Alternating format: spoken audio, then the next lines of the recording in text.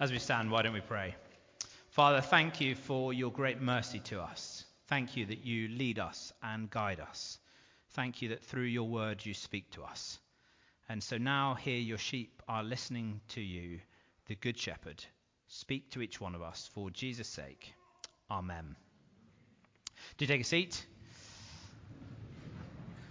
When I got here this morning, I felt like there was a little degree of chaos and a number of broken guitar strings and broken locks and things like that. And I was quite pleased that I wasn't the cause of any of them. Normally when there's chaos at church, I'm somehow connected to it. But I realized I have caused some chaos. After I told Chris the reading, I changed it.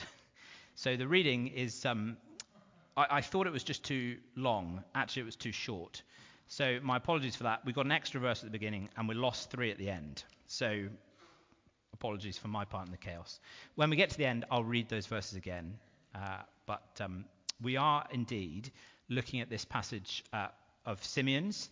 And I'm conscious that there are a number of folk away in January and also a number of visitors. So we have a series that we can dip into and out of. Often this time of year we look at Psalms. This year we're going a little bit wider. We're going to look at scriptural songs, which means we'll do some Psalms, but we'll also do some things like Simeon's song. And I think Philippians 2. So we're looking at scriptural songs, but this morning we're in Simeon. As we begin a new year, I'm conscious that for many it's a time, isn't it, to take stock. It's a time perhaps to plan, to make resolutions, albeit I guess rather more tentatively than we probably did last year. I'm told that one of the things our forebears put a great deal of stock on was the importance of Christian ministers preparing people to die. It's not quite what you expected me to say this morning. But part of my role, part of Jay's role, is to prepare you to meet your Maker, to prepare you for death. In Simeon here, we see a man who is ready to die. Not that he's got a death wish, but he is prepared. He's ready to meet his Maker. And I wonder whether we could say the same at the beginning of 2021. When you think about that question, it's infinitely more important, isn't it, than any resolution, any other New Year's resolution we could make. The events in our reading occur just after Christmas. Well, actually, the bits I'd prepared. 21 happens 8 days after Jesus was born. He was circumcised. Then there's a gap, which is not in the text. Verse 22 is when they go up to the temple. And in verses 22 to 24, there are 3 events, 3 rites of passage, if you like, rolled into one brief description. Now, we can't look at the events in any detail, but just notice them. When the time of their purification according to the law of Moses had been completed. That's the first thing. Mary and Jesus are purified. When that's completed, Joseph and Mary took Jesus to Jerusalem to present him to the Lord. That's the second thing. They present Jesus to the Lord as it's written in the law of the Lord. And then every firstborn male is to be consecrated to the Lord.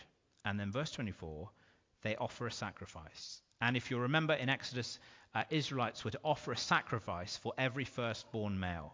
And we're told that is in keeping with what is said in the law, a pair of doves or 2 young pigeons. So Mary and Joseph do all these things. They go up to Jerusalem and they do these things required by the Lord.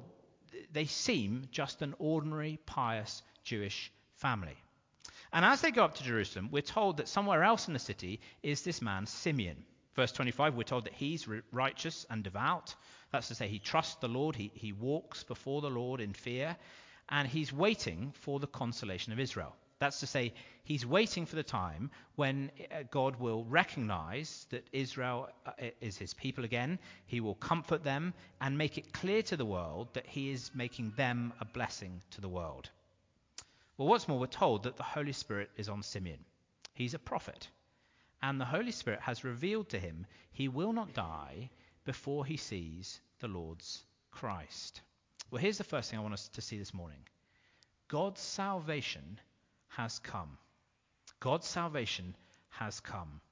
For Simeon, the day no doubt began as normal. He got up, had a shower, he read the Bible, whatever he did. But at some point in the day, the Holy Spirit moved him and prompted him to go to the temple. And as he arrives, there's a family coming in with other families doing just what the law requires. And in this ordinary family is an extraordinary baby.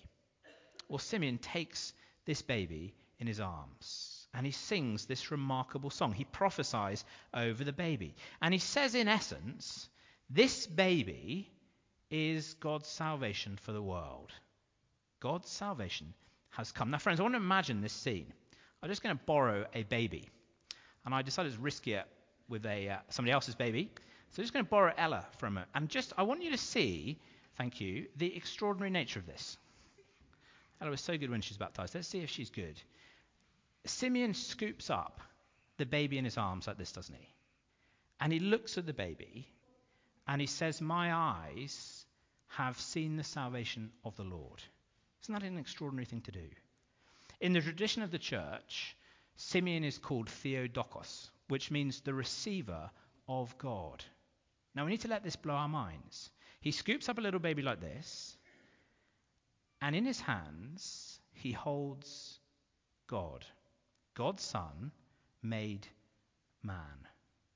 Now, I don't know what you imagine when you think of the baby Jesus. Maybe an angelic baby like this. She is being rather angelic.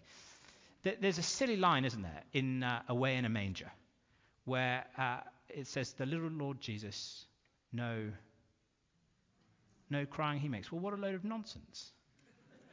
I've never met a baby that makes no crying. They scream, don't they? And they soil their nappies and they throw up. And the baby in Simeon's arms is a fully human baby with all the noise and the mess and the carnage that they bring. No bitter fruit here. But at the same time, this little baby is God's Son come down. I didn't know that Andrew was going to read Hebrews 1 at the beginning, but we heard at the beginning, Hebrews 1 says, the Son is sustaining the world by his mighty word, by his powerful word. And this baby, not this baby, but Jesus in Simeon's arms was sustaining the world. Now, we are on holy ground as we think about that. There's a lot of theological mystery in there. But does that not make us marvel at our God? It's an extraordinary thing, isn't it? Right, we're safe. Let me hand it back before anything dangerous happens. Thank you very much. But God's Son didn't just enter the world, did he?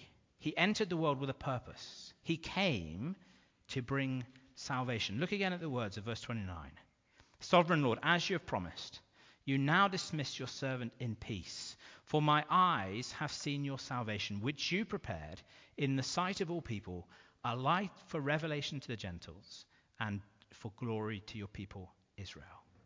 Do you see the wonder of this? He's come as salvation. Now, just in passing, just see what the Lord has done to Simeon. It reminds us that God has kept his promise. The Lord has done as he has promised. Now, Simeon is a prophet with a special personal prophecy and promise to him. We are not prophets in that way, but we do have a book full of promises. The Lord says to the Christian, I will never leave you nor forsake you. He says, all those who come to me, I will never drive away. We just sung the 23rd Psalm. The Lord is my shepherd. I will lack nothing. And friends, there are some this morning who need to look at Simeon and let the Lord remind you of that truth. God is a promise-keeping God. As you look back over the last year, it may be a year full of disappointments. There may be a sense that God has let you down. Maybe you're worried as you look into this year and think, will he fail me? Well, Simeon reminds us, God keeps his promises, and it's wonderful. Well, he keeps his promises in general, but the very specific promise here is God's salvation has come. My eyes have seen your salvation, a light for revelation to the Gentiles and for glory to your people Israel. We'll see what this says to Israel first. The king has come. It reminds Israel of their glorious position as the people of God. God promised Israel that if they walked faithfully before him, then they would be his people and he would be their God. He would bless them and make them a blessing to the world. And we see that promise all the way back in the Old Testament with Abraham. But of course, the story of the Old Testament is that Israel didn't remain faithful. They turned from the Lord. They worshipped idols.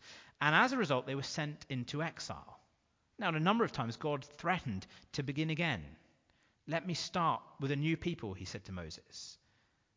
But the Lord was faithful to that promise. And he promised to restore them.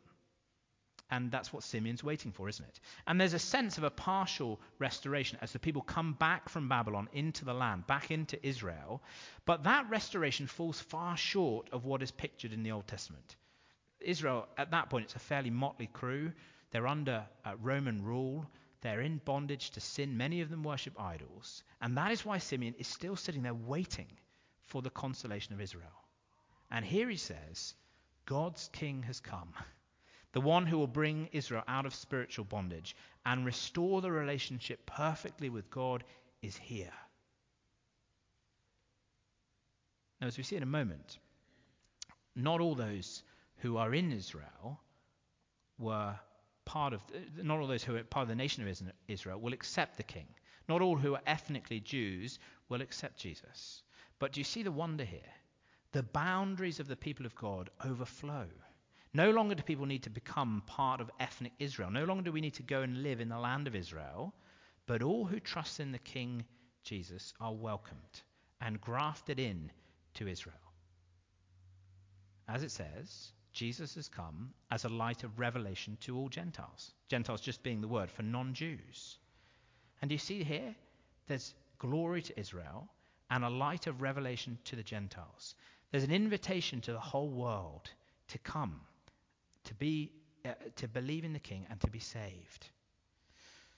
And notice again, it's Jesus that is the revelation.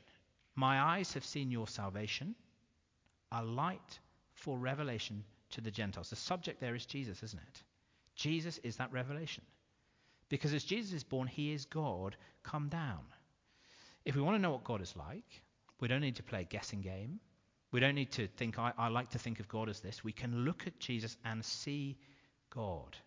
But not just so we can answer a general knowledge quiz. He comes to reveal salvation.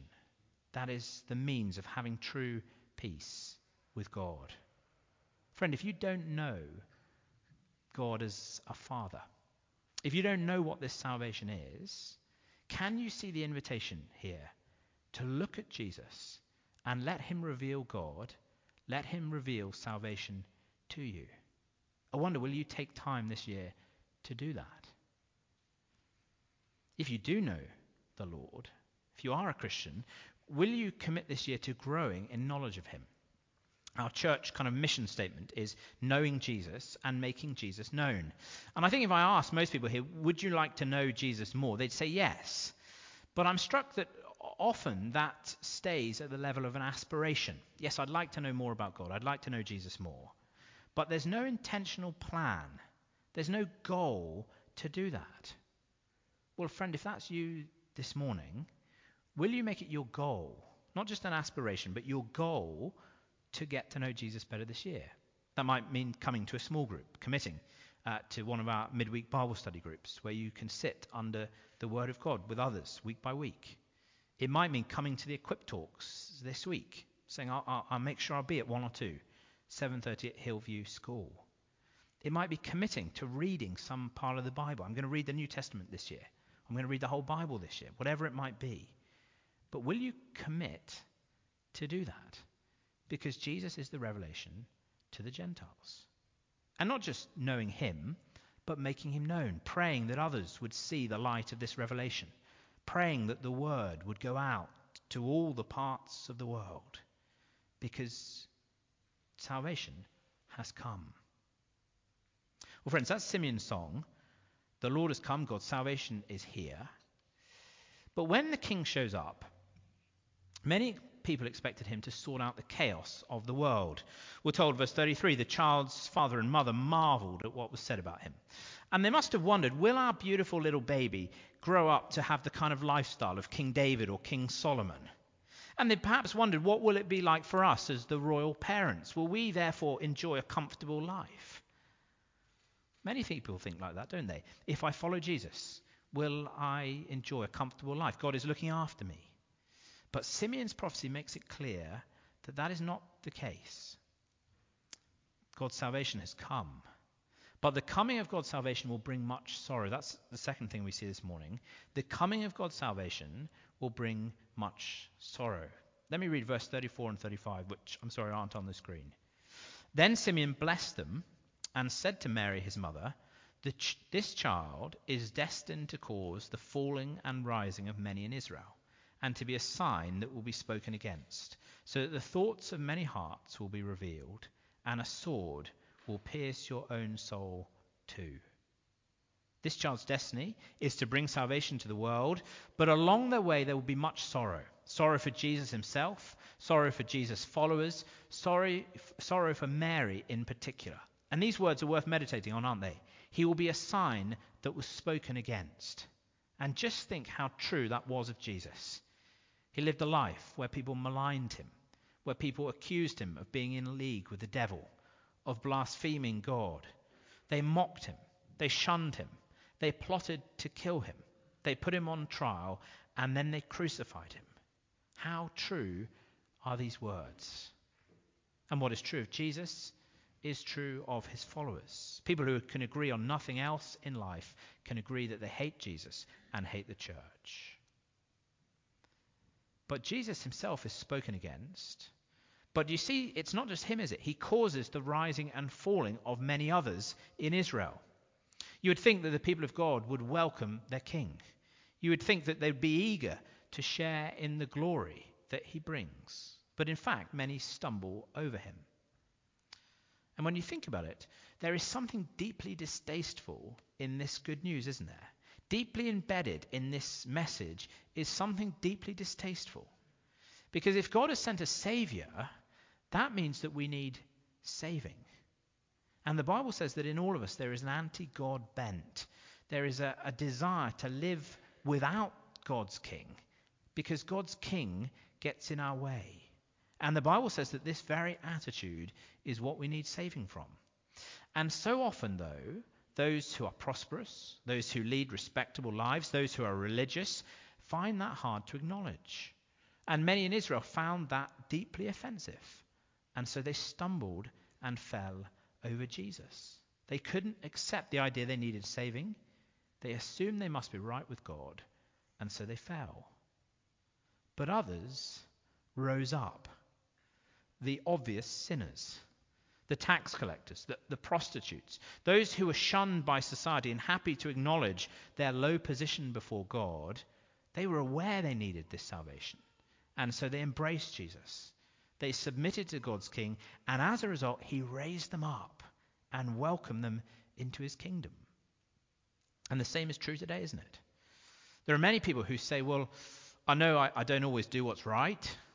I'm not perfect, but I'm better than those people. I don't need saving. Or others who say, well, I know I'm not perfect, but it's the way I was brought up. It's my parents' fault. It's my background. And they refuse to say, actually, I've done wrong before God. I'm culpable, and I need saving. And in their pride, they fall, they stumble over Jesus. But those who recognize, those who are able to say, I do need Jesus, I'm not right with God, he will raise up. And you see, the strange thing here is, it is Jesus who brings this into sharp focus. It says here, the thoughts of many hearts will be revealed. It's our attitude to Jesus that reveals our hearts. Because when Jesus comes, it forces us to decide for Jesus, and then therefore whether we're with God or against Jesus, and then against God. Jesus stops us, as it were, sitting on the fence. I once worked for a church in Northern Ireland, and in one of the services, they had a spot like we sometimes do, and they showed a video of an organisation called Scripture Union. I don't know, is there Scripture Union in New Zealand? Yeah, there is. Lots of people know what I'm talking about. Great. Scripture Union is a great organisation that does a lot of good work in getting the scriptures out there.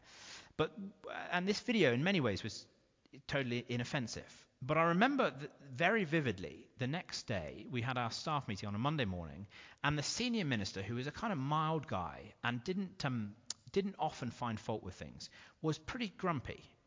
And he very wisely said, that video could have been accepted by a Muslim.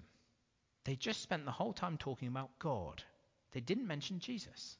And he said a Jehovah's Witness could have signed up to that appeal. A Jew could have agreed with the thrust of that message. And the problem is we can all talk vaguely about God, can't we? We can all talk about spirituality, but talk about Jesus, and it brings things into sharp focus. Because Jesus says, I am the way to the Father. He says there are no other ways. We can't just talk about God. And I have to say, it makes me slightly nervous when people only ever pray to God.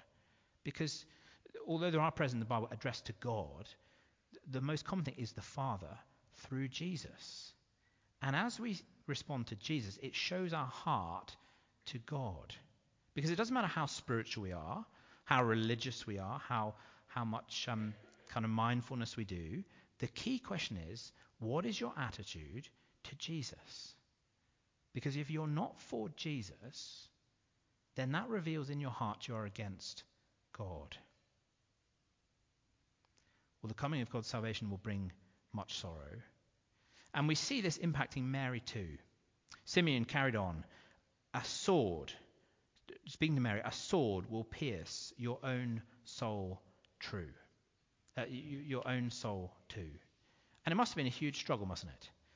To have that baby in her own arms, to have nursed him, to have read to him, to then accept that her little boy was Saviour of the world. And you may remember, as Jesus began his ministry, his family came to a house where he was speaking, and they wanted to take charge of him. They said he was mad. His claims are crazy. But at some point, they saw him for who he was. And at some point, Mary humbled herself before her son, and he raised her up. He gave her salvation. But then, as his follower, as well as his mother, she watched her son be hated, be tortured, be crucified. And it's a poignant reminder for those who follow King Jesus, the coming of God's salvation will bring much sorrow for him, much sorrow for those who follow him. But friends, the final thing is this, and it's very brief. If we know this salvation, then all is well. If we know this salvation, then all is well. Simeon says, verse 29, you now dismiss your servant in peace. In short, I am ready to die. I've seen the one who will restore Israel. I know that my soul is safe, my future is secure, that though I die, one day you will raise me up and welcome me into your glorious kingdom. Now, Simeon's not got a death wish. He's not saying, right, I'll go off to the euthanasia clinic now. But he is saying the most important thing is done.